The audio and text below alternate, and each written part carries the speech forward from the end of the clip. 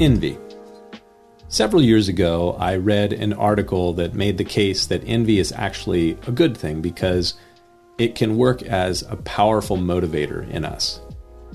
It most certainly could be true that envy might compel us to pursue new endeavors so that we might achieve or attain the things that we see in the life of another person. But is envy really a virtue, or is it rather a significant vice? The article that I read argued for the virtuousness of envy, and it even stated that envy is a negative emotion which has been condemned by all cultures throughout history, but might actually be a good thing. It's hard to imagine that envy is a virtue when it is condemned by virtually all cultures throughout history. Aristotle defined envy as pain at the sight of another's good fortune, stirred by those who have what we ought to have.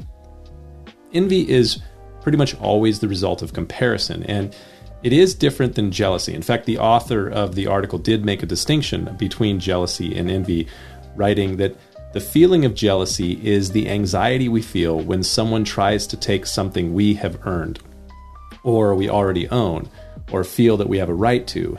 Envy is about coveting that which we do not have.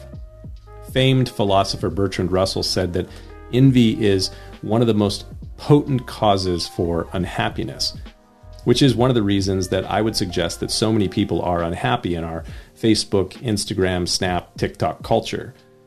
Each of us struggle with envy because each of us see what others have and are, as a result, reminded of what we might lack.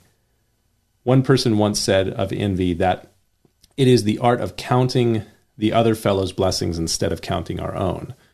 And I'll be honest, I struggle with that, and I'm fairly certain that you do as well.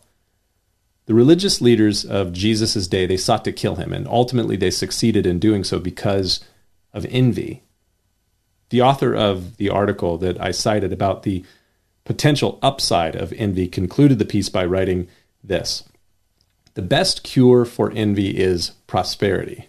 And the best thing about envy is that it sometimes motivates innovation.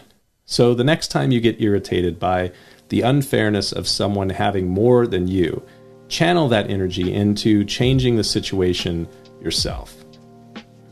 The more I think about envy, the more I realize that envy is the psychological or emotional equivalent of fentanyl.